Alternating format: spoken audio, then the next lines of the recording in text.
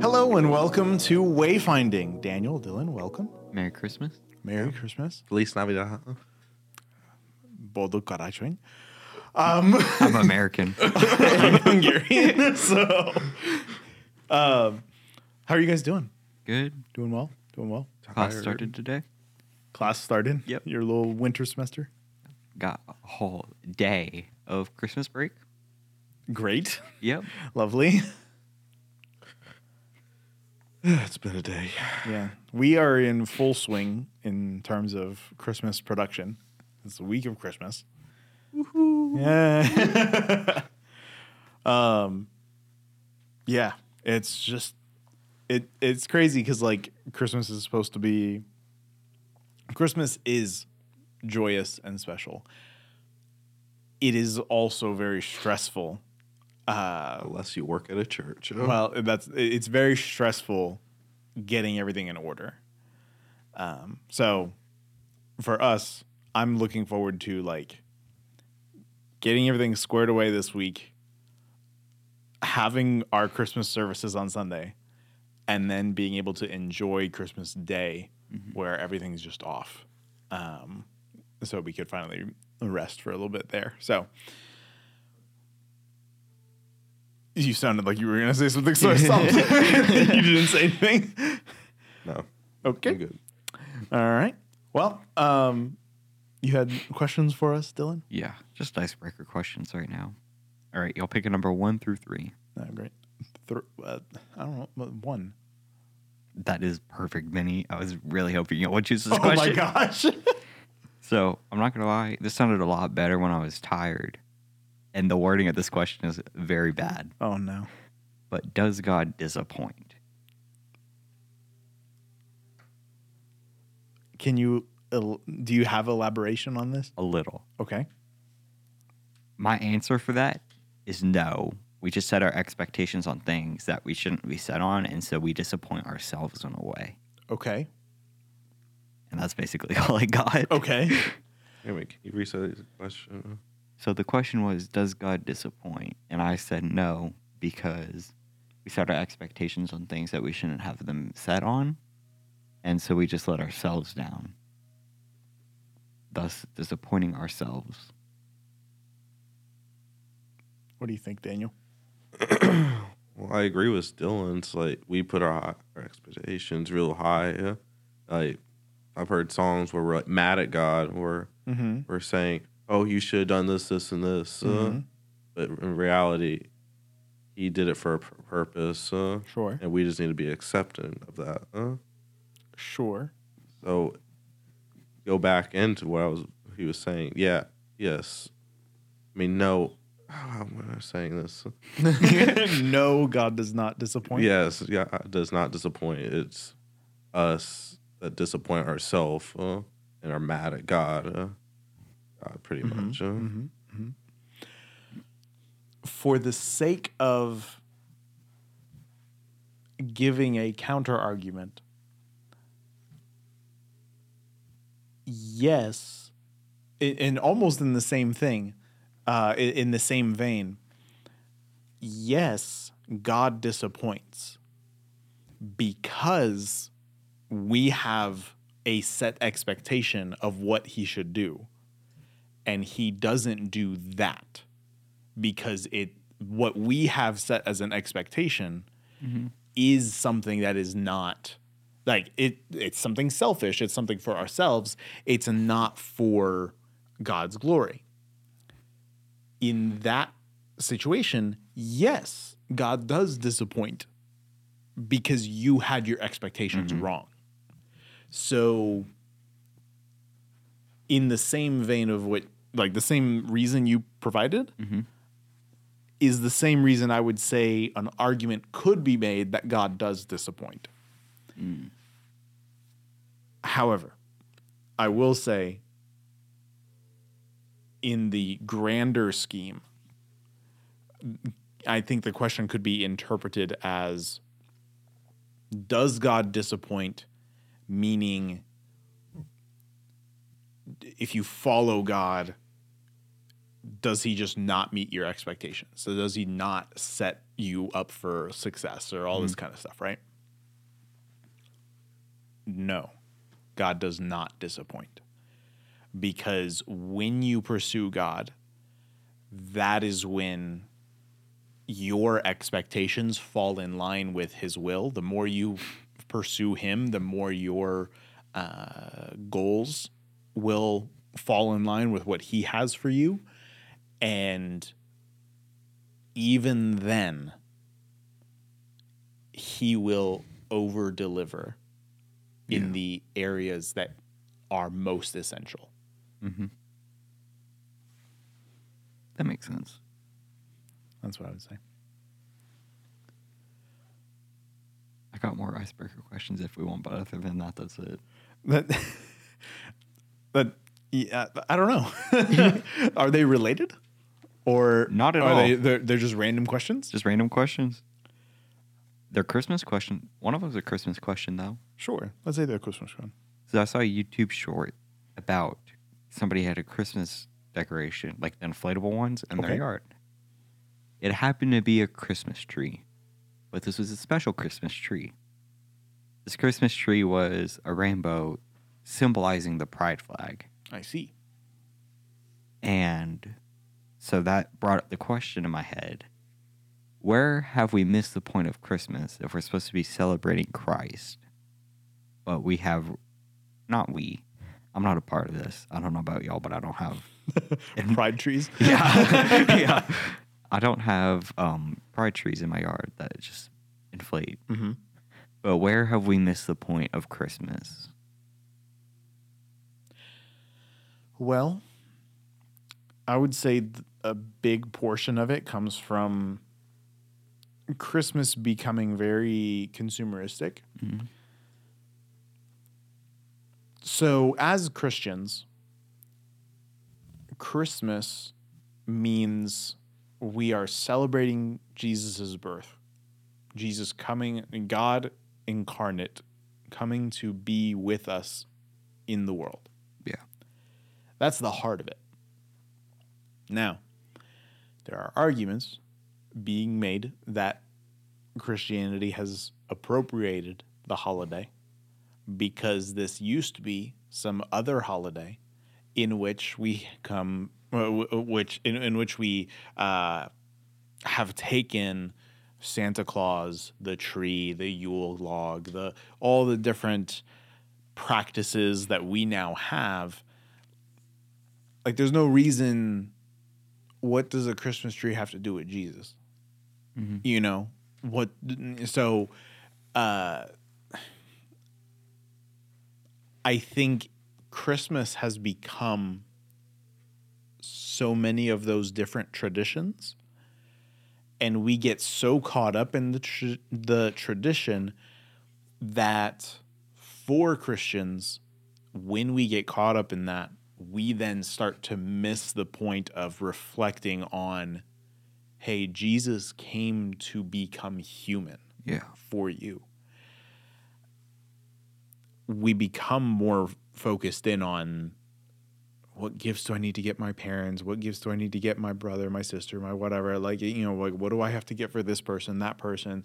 Oh, I got to make sure to decorate my tree. I got to make sure to decorate my house. It has to be all festive. I got to take my Instagram photo. Got to go to church. Got to do this. Got to do that. There's so much that I got to do because of the busyness of the season. All of that just leads to stress. And, you know, that's when we miss the point. That's why we miss the point. We focus in on those practices and those traditions rather than the meaning of making more of Jesus. Christ Mas. Mm-hmm. Yeah. I mean, that just about sums it up. Because I've noticed, like, even over the time that I've been alive, like, I remember going to Christmas Eve service, but now it's just like, oh, like, it's broadcasted now. We don't have to go, especially since we normally go up to Houston for the holidays. I don't know. It's kind of similar to. I was actually having a conversation with Hunter the other day about because we're building all this stuff, and we're like, I was telling him about Prestonwood and how their big show is, and I was like, Mission City is getting like to a production. Why do we have to have all this big production? Mm-hmm. Just why couldn't we just have a simple, just Jesus thing? Why do we have to have this big production? Sure. I get it. We need the wow factor to get people in, but why can't we just have it simply just some songs, a message, and that's it? Why can't it be about Jesus?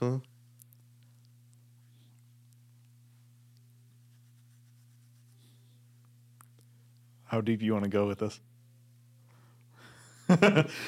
Because that question, dude, if that could take the entire thing. Why can't Christmas be about Jesus? Boom! What a title! What you know? Boom, John 4 next week. Let's get into it. So next week we'll be reading John 4. We'll see if we can get into it, if we can get into the story, but we'll see because we're also. Listeners, we are getting a late start into this episode, so Normally we're already done by now. Yeah.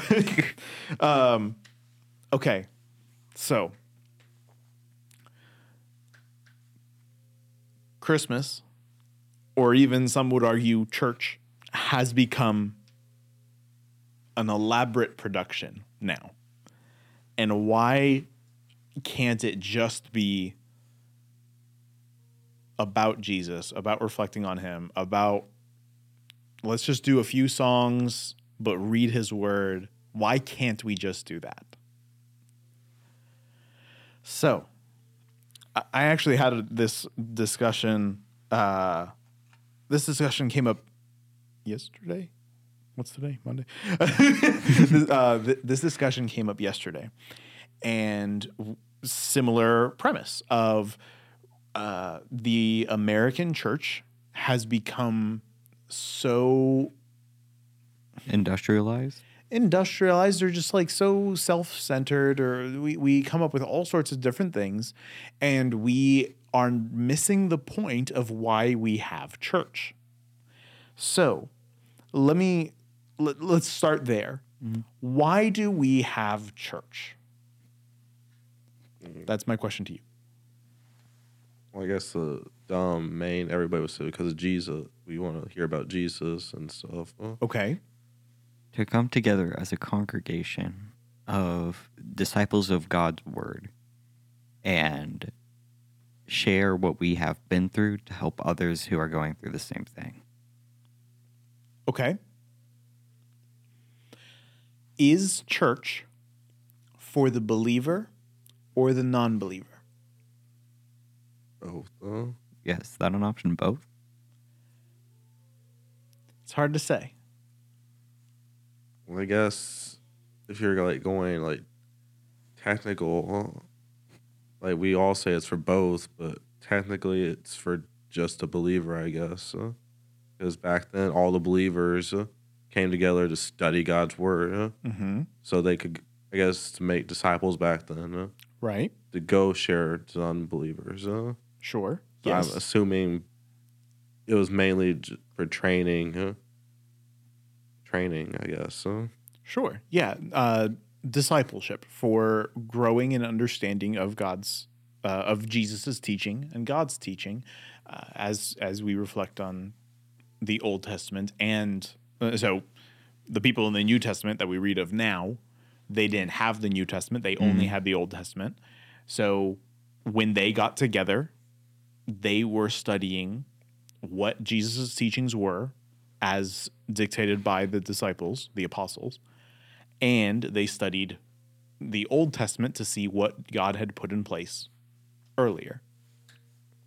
So, yes, the assembly, so church, is for deepening your relationship with Christ, so that you can pursue him more, so that you can go and share as you go about your day, your work, in your life. If that's the case, then why do we have altar calls? Why do we have meet and greets? Why do we have those things? Like, I'm assuming it wasn't like, I guess, like Jesus' time, like Paul and that stuff.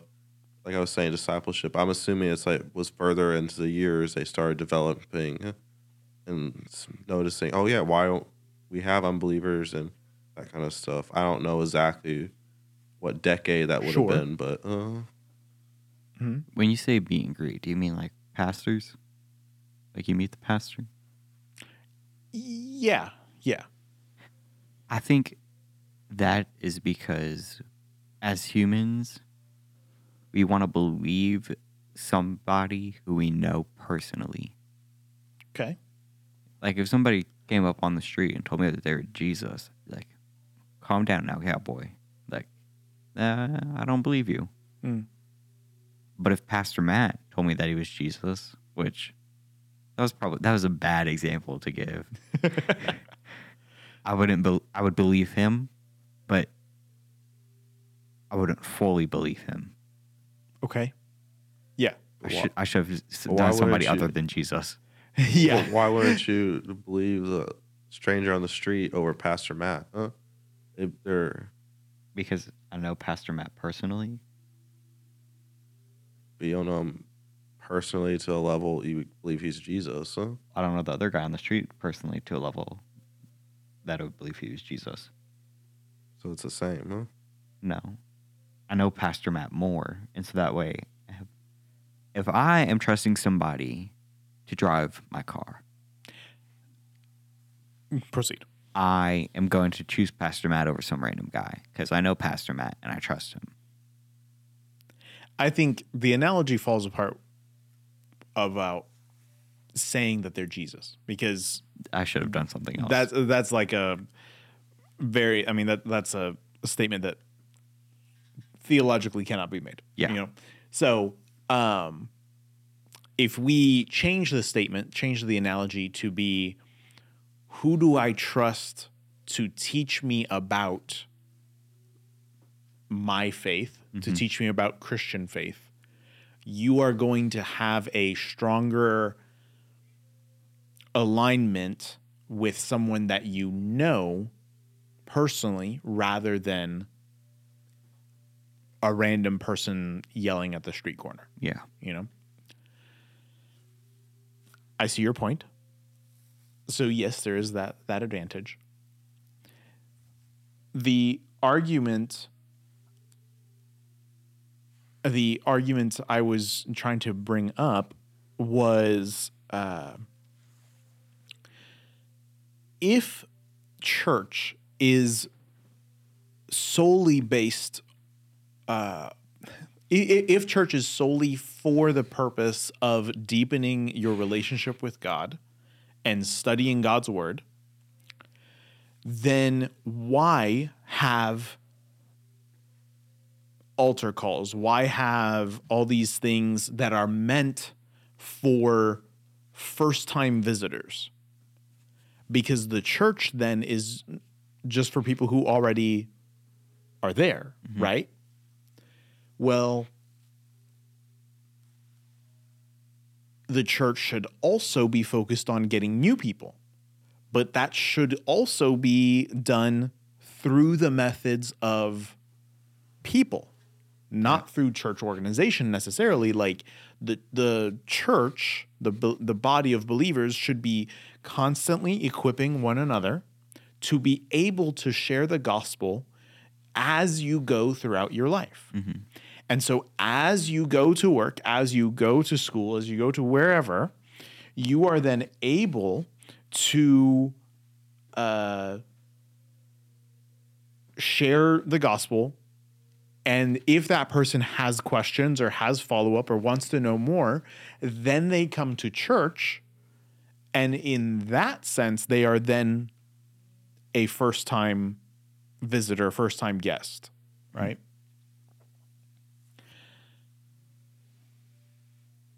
So, church is a little bit of both because we are here to deepen relationship, but we are also here to equip new people who are wanting to know about Jesus.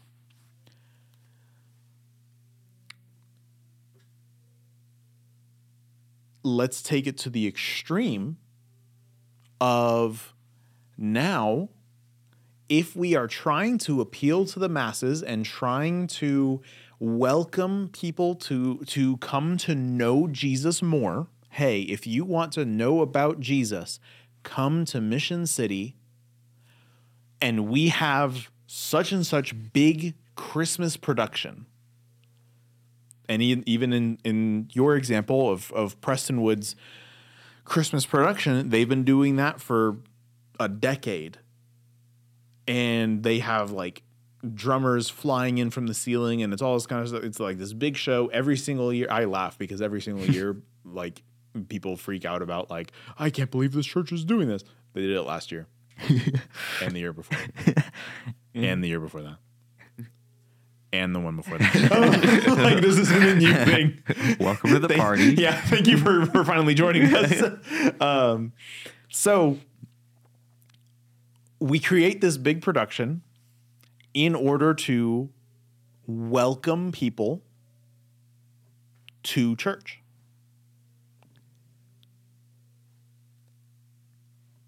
Is that right?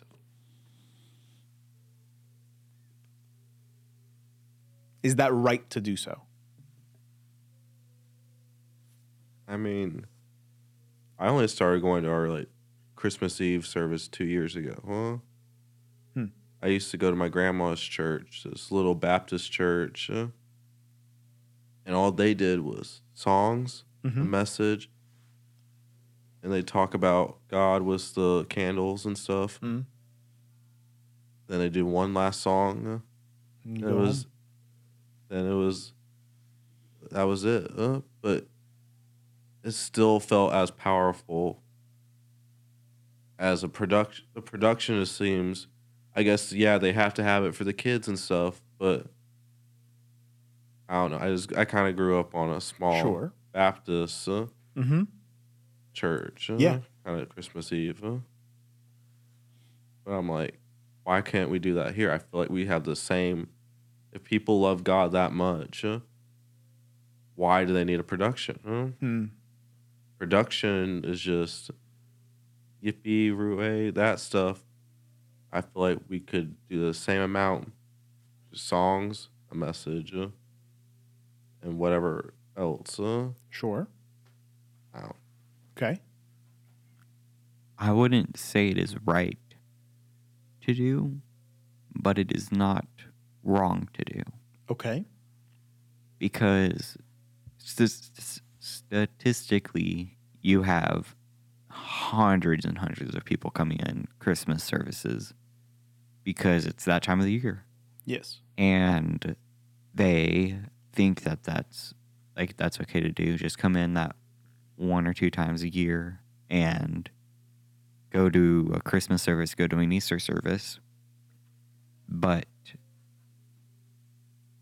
they don't have that attention span that we normally do. Because for a long sermon per se. Yeah. Because we are used to sitting at least once a week, sit there for an hour, take notes, do something, get up and sing songs, and then leave, and then go sit in a life group or go do volunteer, something like that. And if they're only coming in a few times a year, they aren't used to that. And so I feel like a big part of it is keeping them entertained and keeping it interactive. I see.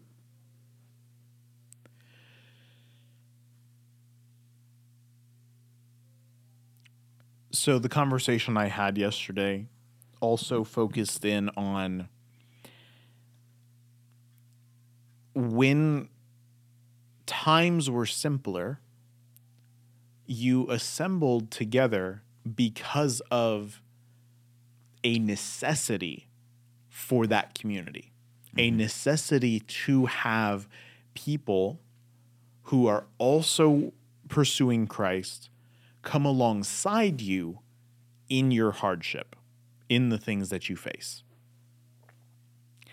And in the American church, we have become so focused in on doing all the show that we lose the main heart of why we are in church. Mm-hmm. Do you think that most people that come to church on Sunday mornings are coming because of obligation for, well, you just have to go to church. Like, that's just what you do. Do you think that's their thought? Or do you think it's genuine, I want to be a part of this Bible-believing, Christ-following community? I think it's like 50-50, yeah. Okay. Because there is that half that grown up, oh, we have to go to church because my parents told me I need to go to this, and this. And there's the other half that have just been so broken when they go to church, they just feel a sense of relief. So I'd say it's 50-50. Okay. I'd say it's more people want to be a part of something than people that are just there just for the fun of it. Because as humans, we want to be involved in something, whether that be gangs or other stuff like that. And some people are broken and have a wanting to come and be a part of a church. But I think a lot of it has to do with people that want to be a part of something in general. And they know that gangs and stuff like that are not the right thing to do. And so they come here because our job is to make people feel welcome. Because if we aren't doing that, then nobody's going to want to stay. Okay.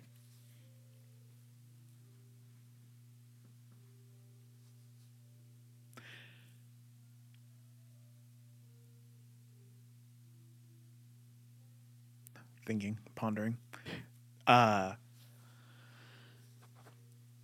The question that comes up for me is,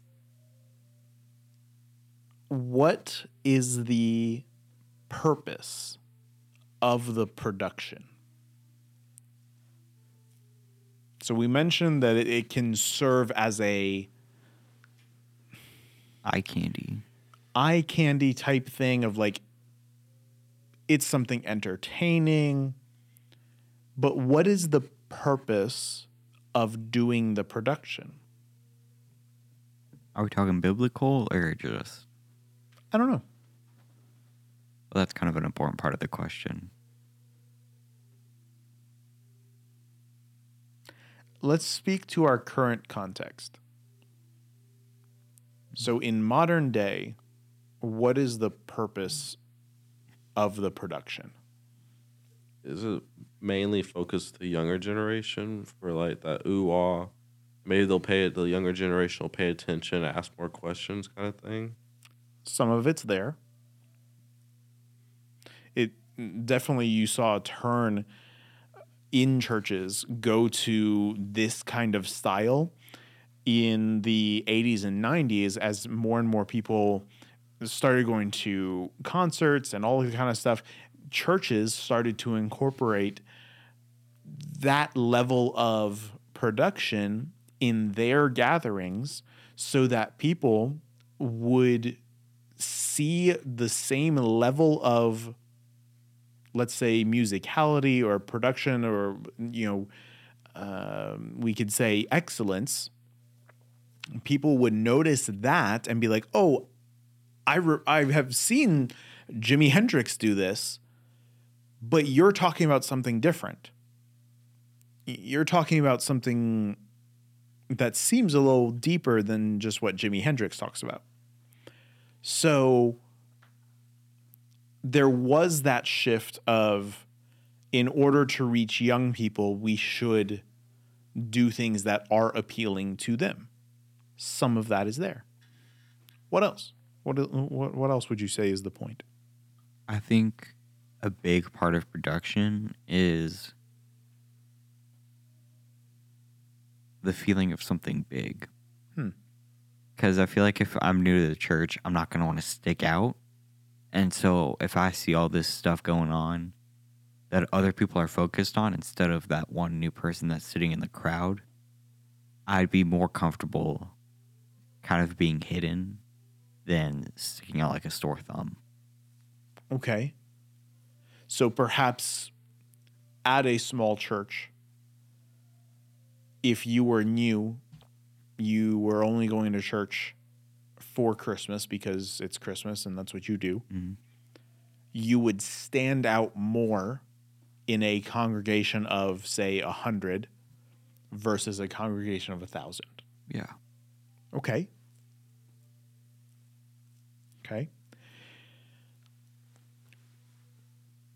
Let me present an argument from a person who is deeply interwoven with the production aspect of church. It's kind of your job. It's my job. Literally my department. It's literally the department I work in.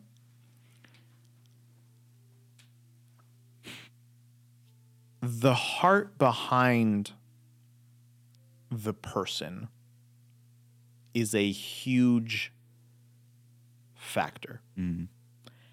While I do believe that sometimes we put together a production for the sake of like, well, it's Christmas, like we just got to do it. That's what you do. You just got to do a big show, you know? Sometimes there is that.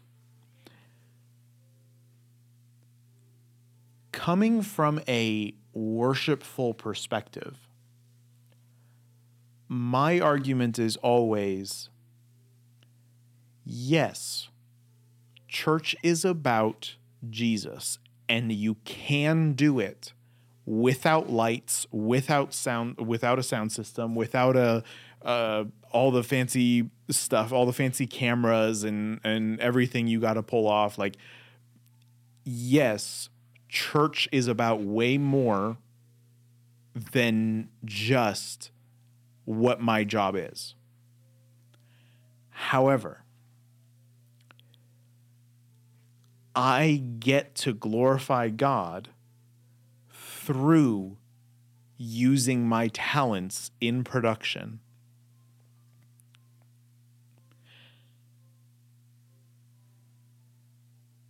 I loved programming lights.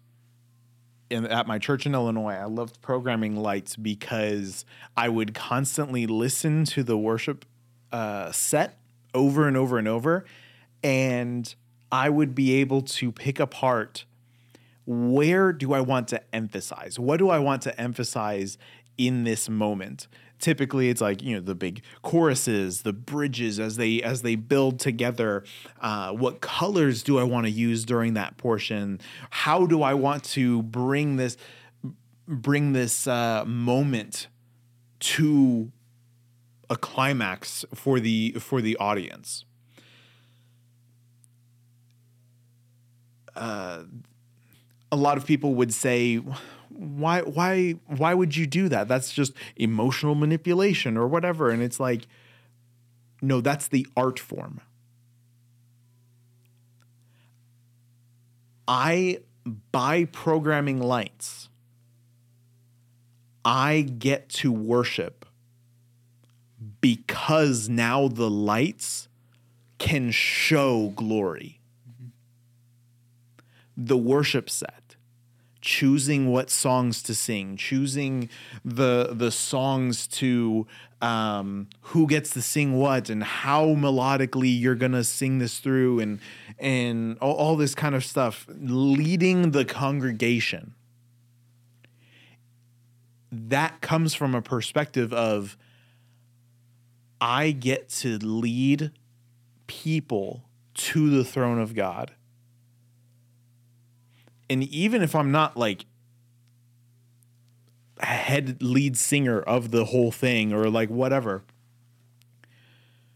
my posture is I get to worship God with the talents of music, singing, guitar, whatever it may be. So, admittedly, I get stuck in some gray area because I look at it and I'm like, yes, so much of the American church is missing the point. So much of the American church, if we just talk about like our week-to-week attendance, so much of it is just focused in on what we just run through the program and that's it. Like, you know, we everyone knows, welcome, 3 songs, announcements, message, closing song, and dismissal. That's kind of the formula. Everyone kind of has to run it. We know what to expect. Okay. Isn't there more? Yeah. The whole point of why we gather on Sunday mornings is so that we can deepen our knowledge about Jesus. That should be the focus. That should be the purpose of why we gather on Sunday mornings. That's what I hold on one hand. On the other hand is my creative nature. My creative nature says, yes, that's the point of Sunday. That's the point of why we are assembling in church. And so I want to use my talents to glorify him. And my talents happen to be putting on a light show, having a great sound mix, having cameras to capture the singers, capture the musicians, capture the people worshiping. Why do we take photos of people when they're worshiping, when they have their hands raised? Why am I running up and down the sides of the worship center taking photos of people when they're crying? Because I want to capture the moment of showing Jesus impacting people's lives. That's the tension I have to hold. So, again, we had this conversation yesterday with somebody, and I just remember having to reflect on this myself, because we're saying, what's the point? We're getting lost, getting caught up in the production, and it's literally my livelihood. I have to reconcile that. I have to hold that tension. So it is interesting. We circled around it now. We get lost. We sometimes get lost in the production, but the heart of church should be focused on Jesus. If the heart is focused on Jesus, the production only glorifies and amplifies that focus on Jesus, on who we're worshiping, on who is getting the glory. Why can't we just do worship? Why do we need the big cameras, the big lighting? Why can't it just be? It can be. This. If the question is purely, why can't it just be worship? No, it can. Well, yeah. I mean, we do it here because, one, we're at such a level where we have the resources. Like, let's try to use these resources in a way that the whole purpose of the whole theming of our Christmas this year is a wonderful Christmas. Literally, when we were early brainstorming, was how do we provoke wonder in the eyes of people when they look at our production, when they look at what we do, it should provoke such wonder that it points people to Jesus. That was the heart. So we do the production because we can. We have the manpower. We have the creative power. We have the talent. We have such incredible musicians, such creative minds working on putting together this production. And again, it's all about the heart. We put on this production not for the sake of having a production. We put on the production so that we can deliver the message of the gospel just in a different way, in this way that is with lighting. To which, again, my argument is always like, well, let's take. So somebody would say, man, we should just get rid of all these lights. So like they're pointless. To which I respond, that was my method of worship. Mm-hmm. I was actually worshiping through turning on lights, through changing the colors at certain times, through programming through spending hours programming that whole light show. That was actually me worshiping. The songs that we sing, like the hours I spent on working on the tracks. Why do we have to have backing tracks for all this? Why can't we just have a piano and a few singers? I actually worked hours to put those tracks together so that they would sound even more excellent, so that you could have more to fill the sound. That was me worshiping. Mm-hmm. All of this, why do I spend so much time, me personally now, in my current line of work, why do I spend so many hours and hours on video production, on photos, on making sure a slider works, on making sure Pastor Matt doesn't get ran over by a horse? Why do I spend time on that? Because I get to worship God through, is this camera shot going to be beautiful? Is this message going to be delivered clearly? Is the video going to show people something incredible about Jesus? I'm worshiping through my videography. So I have an emotional attachment to this thing. If you take away the production, you take away my way of worship.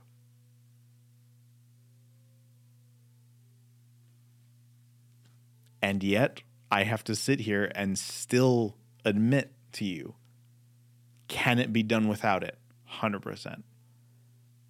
Are these moments that we have when we sit here and study God's word, are these moments just as impactful as when we have an elaborate production? Yes. Mm.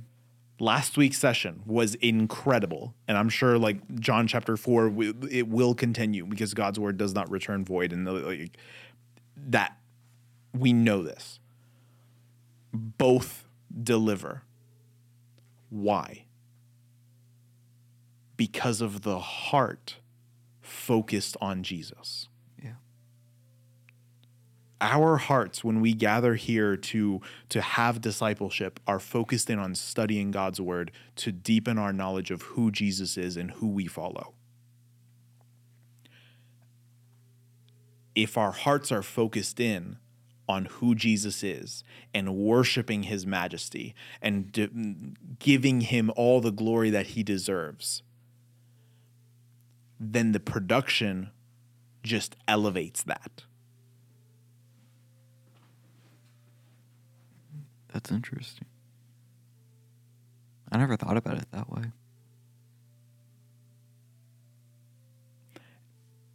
I love getting into the discussion. It's a lot because, as I said, I'm stuck in the middle. Yeah. And I have to admit, both have strong arguments, you know? Think about it, you're probably the perfect person to ask. Is you understand both sides of it. I see both. Yes. That's why I love sharing. That's why I love having the discussion. Because I'm like, I see your point. And the production's really cool because of these reasons. Yeah. Let's see how far we can get through. So John 4 has the story of... It's pretty long. John 4 is pretty long. I want to do just half of it, up to verse 38, because that is the story of Jesus and the woman at the well. So let's read through that, because this is Jesus very straight up saying, I am the Messiah. We talk about like Jesus being the focus of everything. This is it. Jesus shows up and just says, I'm the Messiah you are waiting for. So let's go ahead and go to John chapter 4, and I'll read us through 1 through 38. Jesus knew the Pharisees had heard that he was baptizing and making more disciples than John. Though Jesus himself didn't baptize them, his disciples did. So he left Judea and returned to Galilee. He had to go through Samaria on the way. Eventually, he came to the Samaritan village of Sychar, near the field that Jacob gave to his son Joseph. Jacob's well was there, and Jesus, tired from the long walk, sat wearily beside the well at noontime. Soon, a Samaritan woman came to draw water, and Jesus said to her, "Please give me a drink." He was alone at the time because his disciples had gone into the village to buy some food. The woman was surprised, for Jews refused to have anything to do with Samaritans. She said to Jesus, "You are a Jew, and I am a Samaritan woman. Why are you asking me for a drink?" Jesus replied, "If you only knew the gift God has for you and who you are speaking to, you would ask me, and I would give you living water."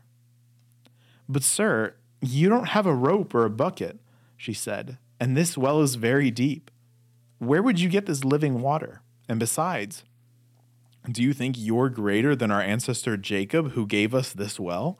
How can you offer better water than he and his sons and his animals enjoyed?" Jesus replied, "Anyone who drinks this water will soon become thirsty again. But those who drink the water I will give will never be thirsty again. It becomes a fresh, bubbling spring within them, giving them eternal life." "Please, sir," the woman said, "give me this water. Then I'll never be thirsty again, and I won't have to come here to get water." "Go and get your husband," Jesus told her. "I don't have a husband," the woman replied. Jesus said, "You're right. You don't have a husband, for you have had 5 husbands, and you aren't even married to the man you are living with now." Roasted. "You certainly spoke the truth." "Sir," the woman said, "you must be a prophet. So tell me, why is it that the Jews insist that Jerusalem is the only place of worship, while we Samaritans claim it here on Mount Gerizim, where our ancestors worshipped?" Jesus replied, "Believe me, dear woman, the time is coming when it will no longer matter whether you worship the Father on this mountain or in Jerusalem. You Samaritans know very little about the one you worship, while we Jews know all about him. For salvation comes through the Jews. But the time is coming, indeed it is here now, when true worshipers will worship the Father in spirit and in truth. The Father is looking for those who will worship him that way. For God is spirit, so those who worship him must worship in spirit and truth." The woman said, "I know the Messiah is coming, the one who is called Christ. When he comes, he will explain everything to us." Then Jesus told her, "I am the Messiah." And then Jesus Then his disciples came back, and they were shocked to find him talking to a woman, but none of them had the nerve to ask, "What do you want with her? Why are you talking to her?" The woman left her water jar beside the well and ran back to the village, telling everyone, "Come and see a man who told me everything I ever did. Could he possibly be the Messiah?" So the people came streaming from the village to see him. And meanwhile, the disciples were urging Jesus, "Rabbi, eat something." And Jesus replied, "I have a kind of food you know nothing about." Did someone bring him food while we were gone? The disciples asked each other. Then Jesus explained, "My nourishment comes from doing the will of God who sent me, and from finishing his work. You know the saying, 4 months between planting and harvest, but I say, wake up and look around. The fields are already ripe for harvest. The harvesters are paid good wages, and the fruit they harvest is people brought to eternal life. What joy awaits both the planter and the harvester alike. You know the saying, one plants and another harvests, and it's true. I sent you to harvest where you didn't plant. Others had already done the work, and now you will get to gather the harvest."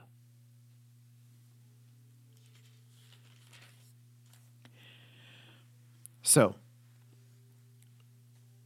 what stands out to you in Jesus' interaction with this woman? So, for our life group we do on Tuesdays, we watched The Chosen. We watched over this episode. Yeah.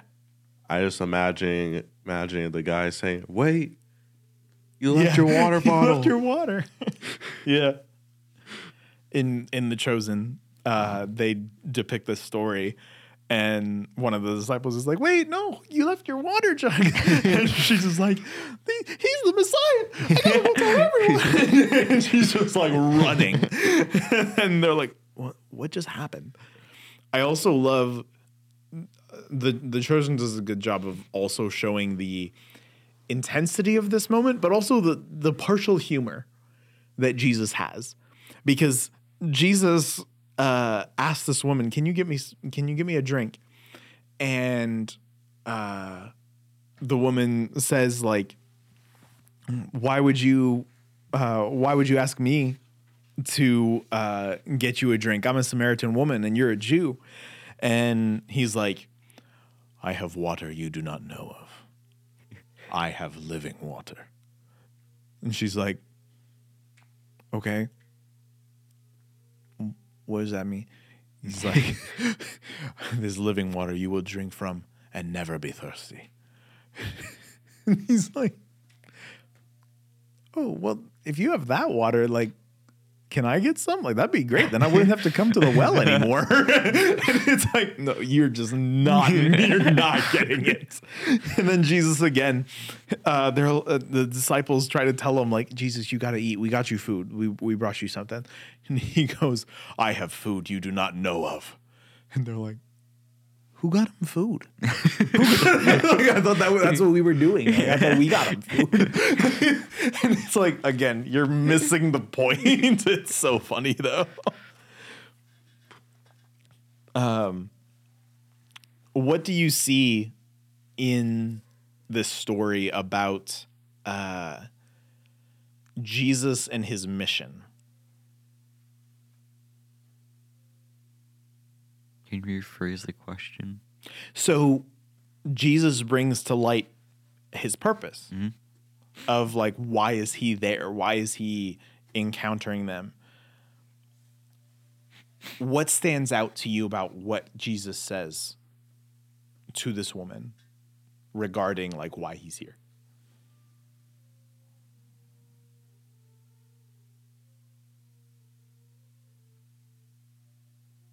He basically tells her that he is there for everybody. Mm-hmm. And he's there to give eternal life. Yeah. Yeah, the eternal food, the living water that he talks about is eternal life. It's when you take a drink of water, you get enough satisfaction, there's satisfaction that to hold you over for a little while, but eventually it's going to run its course. And in life, you just get enough sustenance so that you can last for whatever time period it's allotted for you. And Jesus is saying, I have a living water that will give you eternal life, that this thirst will not run out. But it's symbolic of like, I have something for you. I have salvation for you that you won't have to just like try to figure out different methods of survival here, because you will have eternal satisfaction. I want to hone in on this segment where the Samaritan woman brings up the question of worshiping in Jerusalem or worshiping on that mountain. And Jesus says, a time is coming where it will no longer matter whether you worship the Father on this mountain or in Jerusalem. You Samaritans know very little about the one you worship, while we Jews know all about him. For salvation comes through the Jews, but time is coming when true worshipers will worship the Father in spirit and in truth. So, Jesus is saying that a time is coming where you won't have to be in Jerusalem to only, like, at that time you could only go and conduct your spiritual practices at the temple. And Jesus is here to show that now that temple wall does not exist anymore. That's why when he died on the cross, the veil was torn from above to the earth. That veil tearing is symbolic of now that inner presence is open to everyone. That veil was the one I told you guys about a few weeks ago, where only the high priest could go in, and they would have to have a rope tied around his leg, because if he was found with sin, they would have to pull him out. That veil is what was torn. And so it's like, hey, you know that whole thing that's been separating you from the presence of God? That's gone. I'm taking care of that. And so now you can worship anywhere, because I have given you the Spirit to commune with the Lord, in which he endows us with his Spirit when we come to know him. And that is how we are able to commune with the Father. We no longer have to be in a temple. So, I have a question. Yes. I don't know if it's anywhere near this, but it just came to mind. So the Jewish stuff here in San Antonio, why don't they do that still, or why don't they move to Jerusalem? Because they don't believe Jesus came back. So wouldn't they still be going by that law? So, yes. So you have to be in a temple or a synagogue in order to practice the spiritual practices of keeping with your faith, right? So it doesn't mean you have to be in Jerusalem. It's just known as that is, during that time, Jerusalem was like the capital. And so having the temple there was a big deal of, if you're going to worship, you're going to go to Jerusalem, because that's where that's the legit temple, However, technically, you have temples everywhere, and that's what you have here.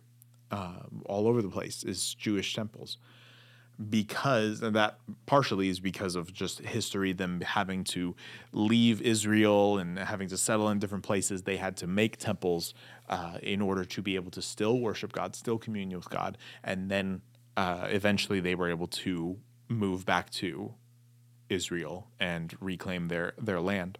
Anyway, that's a micro history lesson. They do have a practice in which you like it's still very encouraged to every Jew go visit Israel.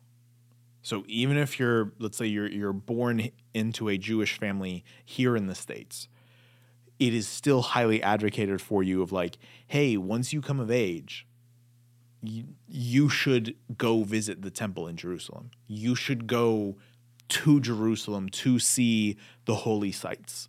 You should go visit all of Israel to visit the holy sites. Much in the same way that Christians advocate for it, but for Jews, it's like an intrinsic, like, this is your home. This is where you are from. So that they have that extra tie to the land of like, this is the land that was promised to you. So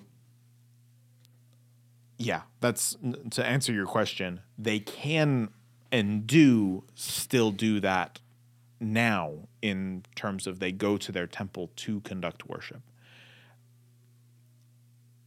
And that's the difference in Christians versus Jewish is they go to the temple to do their worship, in which Christians now, because of what Jesus has said here, now we can worship and commune with the Father no matter where we are. Do you have questions based on the passage? Yeah. Oh, okay. Why do people worship on mountains in the Bible? Because most of the time you'll hear people worshiping on the mountains and you never hear them worshiping in the valleys. Is that symbolic to highs and lows?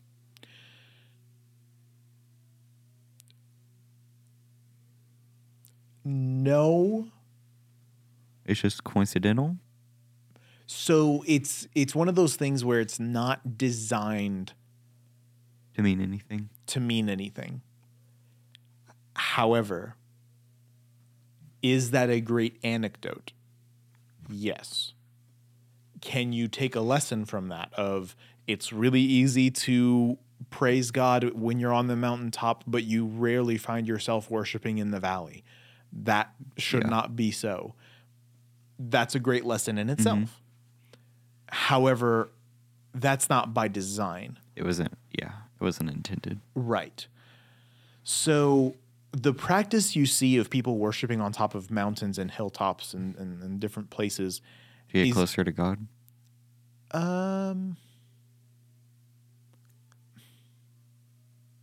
No. So it stems from those are the sites at which God fulfilled a promise or a significant thing happened in relation to God. So think of Mount Sinai. The location of Mount Sinai is argued today because we don't know specifically on which one it was. However, we know its significance. That is where Moses was able to commune with God. Jacob built a well way back in Genesis. Jacob builds a well and is able to pull water from this well, even though it was told to him that everything's dry in the area and there's no chance. Jacob says, my God will provide for us. And so this well exists. This well exists here in this story because of God's faithfulness. And so they worship now. They worship God now because of what he has done in the past. So they go to that spot and they remember what Jesus had done. What God had done in the past. In the same way, it's like when you visit Israel, you'll oftentimes just like overlook different lands. So I remember going to. So this is actually a really cool thought and a really cool sentence. I've been to the end of the world. It's super dope. And you know the earth is curved, right? That's not what I mean. I have been to Megiddo. What? Megiddo Are you familiar with the term Armageddon? Armageddon, the term that means end of time, is named after the location Megiddo.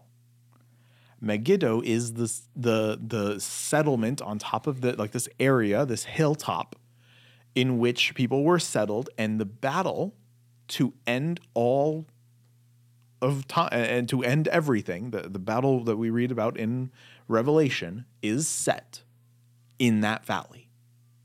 And so I have stood at Megiddo and overlooked the Jezreel Valley, and it's incredible because you look at it and you see everything so green and lush and everything so filled with life right now. And yet that spot is supposed to be the greatest battle in all of time.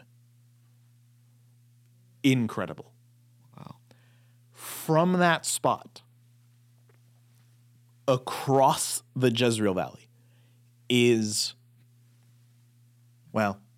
one is Mount Precipice, and the hill right behind that is Nazareth. Down the hill from Nazareth is Cana.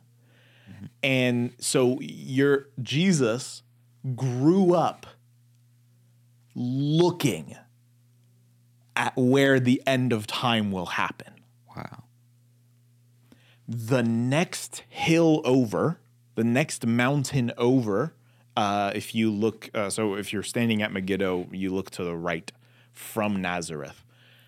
The next hill, it's a rounded one, like it's particularly it's particularly round. It's not as mountainy. It's not as sharp. It's very curved. Anyway, that one is what is known as the Mount of Transfiguration. That is where Jesus went up. We haven't read to that story yet. Spoilers. That is where Jesus went to the mountaintop with Peter, James, and John. Mm-hmm.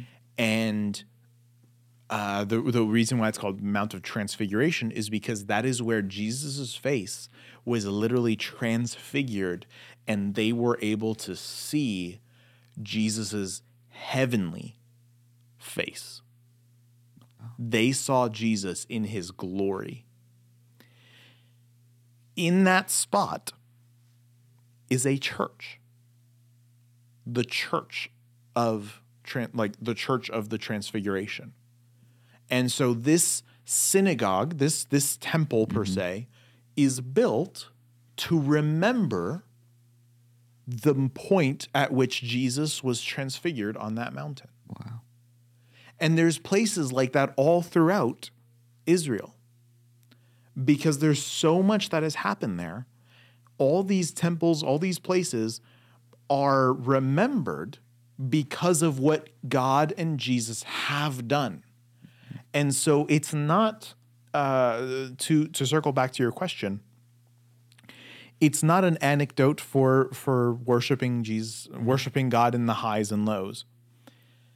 The reason they worship at these mountaintops is because they remember God's provision in the past, and so they praise him for it and pray that it would continue. Mm-hmm.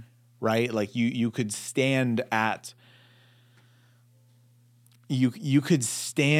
Mount Sinai, praise God for how he has delivered you from your slavery to sin, and pray that he would continue to be with you as you walk through life, still having to bear the temptations against sin.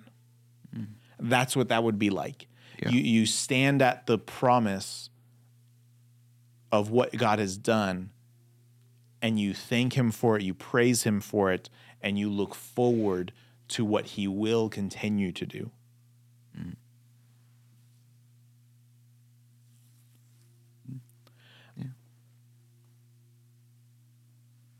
I want to wrap this discussion into what we were talking about earlier. to this point of you will be able to worship wherever. You won't have to go to the temple. Mm. What do you think this means per our earlier conversation of Like production versus not. small church? At the end of the day, if you just tear apart, you didn't look at production, Mm-hmm.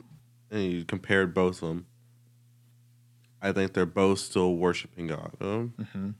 It's just one is more elevated, the glam. Yes. I like that terminology of like one is just per se more glamorous.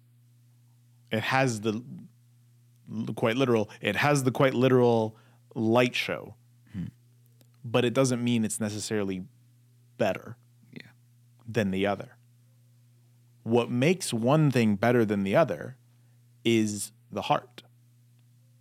The whole point of this is that you can now worship God wherever you are. And if you think about it, if the small church has heart, yeah, that's great. That's worship. That's that. Mm-hmm. But if the big production doesn't have heart behind their production, it's just a show. Well, it's not worship. Exactly. And that's where it does become a detriment. That's where the argument of, are we losing ourselves in this production, does come into play. Because if your heart is not correctly aligned to the gospel, then yeah, everything you're doing then is pointless. Because if you're not doing it for God's glory, then don't you dare get on that stage and try to say that it is. Yeah. Try to point people to Jesus when you're sitting there and everything you're doing is just to show off how good you are. Mm-hmm. No. If you're standing up there and you are pointing people to the one who is worthy of the glory, that's beautiful. That's the kind of production I want to be a part of. That's the kind of production I want to see, is one that just points people to Jesus. Yeah. I think the biggest difference between having a production team and not is one, that how traditional you're willing to go. Because I'd say this church isn't very traditional compared to other churches, but at the same time, compared to bigger churches, we do seem pretty traditional. Yeah. Yeah. I guess it does depend on what you compare it to. Mm-hmm. Because in some aspects, we're not traditional, but at the same time, there has been a new step in this whole lineage, because there used to be just traditional and contemporary. Mm-hmm. Well, then there became like modern. So traditional, contemporary, and modern church. Now there's traditional, contemporary, and well, there's also progressive. And this scale just keeps going. So, yeah, that is a valid point of, we're traditional when you compare us to progressive, or when you compare us to like the, I don't know, ultra chic type church. Like Preston would you consider? Well, like their show is like, so that's the thing, right? Like their show is just a bigger production. Mm-hmm. Largely, like, we're in terms of church structure, they're actually very traditional, like more traditional than what we have. The mindsets that we have, they're a little more traditional than we are. It's just that their production is big. But I also look at CBC, Cornerstone. Cornerstone. My dad just went to Cornerstone's Christmas service, and we were watching it online last night They're already from having home. them? Sorry? They're already having them? Yeah, some of their like choir concerts or something, whatever it is. So we're watching this Christmas show, and my mom called me over. Specifically, the wording she used was, "I wanted you to see the lights, to see what they use," because Cornerstone is such a traditional church, and they have a bigger light show than we do. It'll really mess with your mind. Wow. Like, they have a bigger light show than what we do. Possibly. CBC is capable of bigger light shows. They don't do bigger light shows. They use their lights differently than what Cornerstone just did. And so what messes with your mind a lot is like, look at CBC and look at Cornerstone, and Cornerstone will put on a show that looks more showy, and CBC will put on a show that is more artisanal, more creative. Because that's their styles. All of us, let's lump us in there now. All three of us have big productions. We do it at different style. We do it with different styles. Cornerstone has a traditional big show. CBC has a more like creative flair type Christmas show, big show.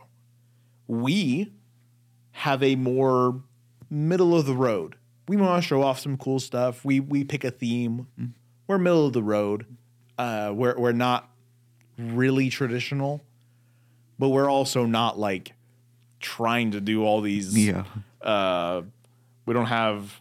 We're not coming in from the ceiling. We're not flying in from the ceiling Yet. That's next year. I'm just kidding. Get on it, Daniel. Yeah, we need those pulleys installed. That will be something I will not be the first to be on. You'll be the guy on the other side holding the rope, just rappelling. Got no more rope. Yeah. I don't know what to do. So anyway, to wrap up that discussion, you can be traditional and still have a big show. You can be contemporary and not do a show. All of that, there's such a big spectrum of that, which is why I have to continue to hone in on it's the heart behind it. The rest of it is just like your flavor, you know? Transformation Church, very different church than what we are. And they know that. Yeah. They do shows that are so like crazy high budget, crazy, incredible production value. That's their style. They also preach differently than we do. They also deliver messages in those productions than we do. That causes a lot of people to hate them. They are reaching their people. Yeah. They're reaching a particular set of people. That's what they are trying to do with their productions. They are trying to engage those people and then get them to come to church so that they can tell them about Jesus. They know that they are not everyone's cup of tea. And so they literally have a not your cup of tea card that somebody comes up to the Connect Center or whatever they would call it there, and if they complain, they're like, man, I don't know about this church. Like, it just seems weird. They're like, we get it. We do things very differently. Here's other churches here in the town that are good, gospel-believing, Jesus-focused churches. We know our style is different. But we don't want that to stop you from pursuing a relationship with Christ. And so here's other churches that we know of are solid Bible believing churches. Go check them out. That's really cool. I thought that's awesome. Yeah. And I think it's the same here. Cornerstone is not my cup of tea. It is my parents.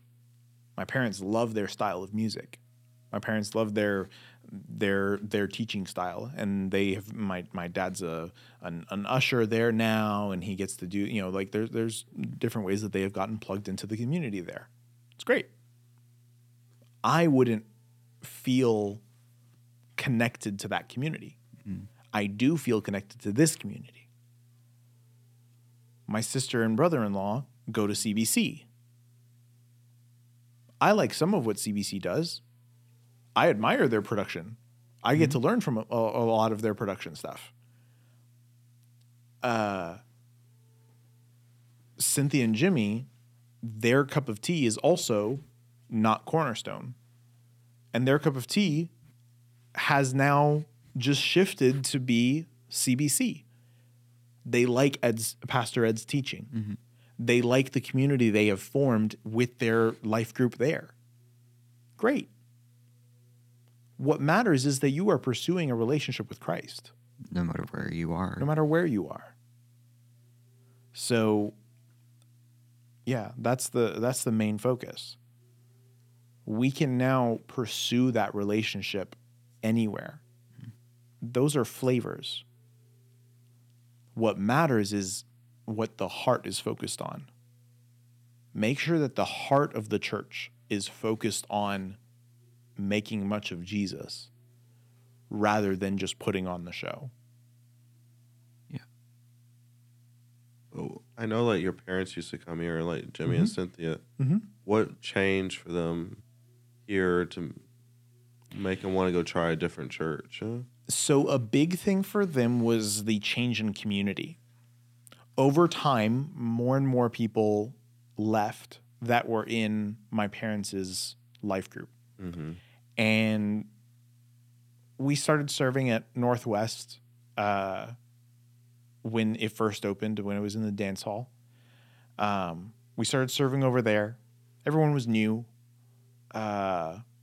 We felt called to go serve in that season, but then just circumstances changed of so many people swapping out. A lot of the community here at Central started going to different churches for different reasons. And so my parents didn't have their community anymore. And because of that, they were eventually led to go to Cornerstone, because it had a group of Hungarians, some of our family and friends, that they were able to connect to, go to church together with them. And as I mentioned, my dad really likes their style of worship. We went very modern with our worship style. It's not really theirs.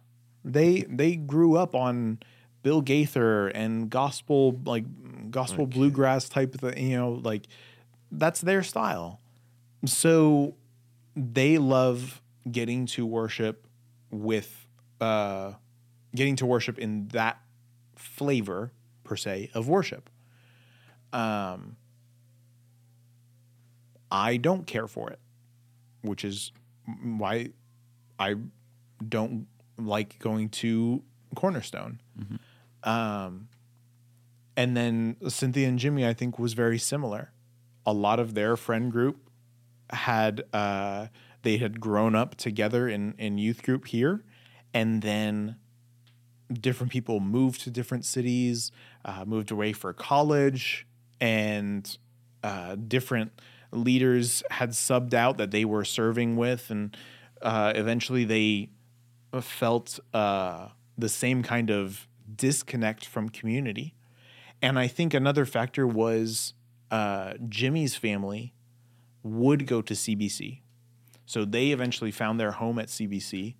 And so Cynthia and Jimmy serving here at Mission City, they became pseudo like on their own here. Because again, all their friends moved away. They didn't have as strong of a community here, and their family had now started going to different locations. I had moved away, so I wasn't here. So again, they were their community was not here, and because of that, they decided to go to CBC to be with Jimmy's family for church. They could worship together. And what's great is CBC is still gospel believing, Jesus focused. They have, great worship, and they a style of worship that they enjoy. So great. Then they can go and enjoy that, So you don't fault anyone for I don't fault anyone for changing up churches if you give me a good reason. Yeah. Mm-hmm.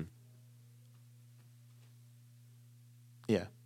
I don't know. Like I've talked, some people that they just seem like church hoppers. Like, Yeah. they don't they'll go for a couple months, they'll get plugged in, and there's something they don't like, and they just leave and Right. church hop. And that's what I don't like. I don't like the nature of church hopping.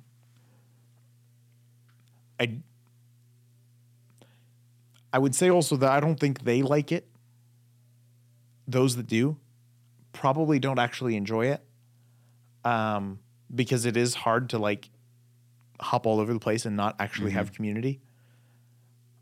However, I think what always catches them is they find something they don't like about a particular church, particular community, whatever, and they use that as justification for this is just not good and I gotta leave. Well, maybe not. Maybe you should just talk to the leaders. Try to maybe if your life group had such and such disagreement, find a different life group, or have you first even tried talking to the leader?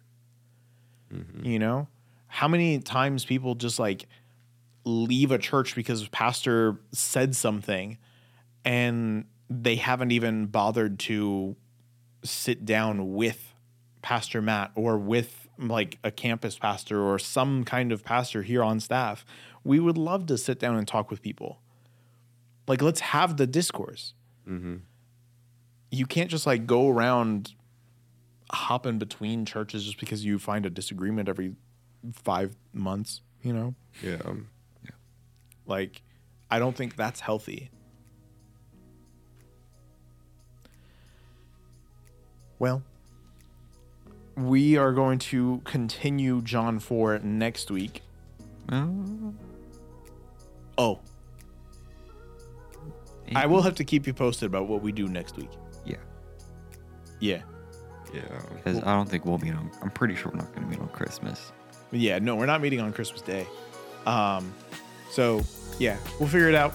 To be determined. Let's say in the next session, we're going to read John 4, the rest of John 4, and then we'll go from there. But to wrap it up for today, Daniel, Dylan, thank you for being here. Thank you. Thank you for the questions and everything. See you guys next year. Next year, or yeah, I mean, again, we don't know what we're doing, but we'll see you after Christmas. That's for sure. That's for sure, because this episode airs after Christmas. Yeah, Merry Christmas to everyone. Thank you guys for listening, and we will see you in the next episode. Bye.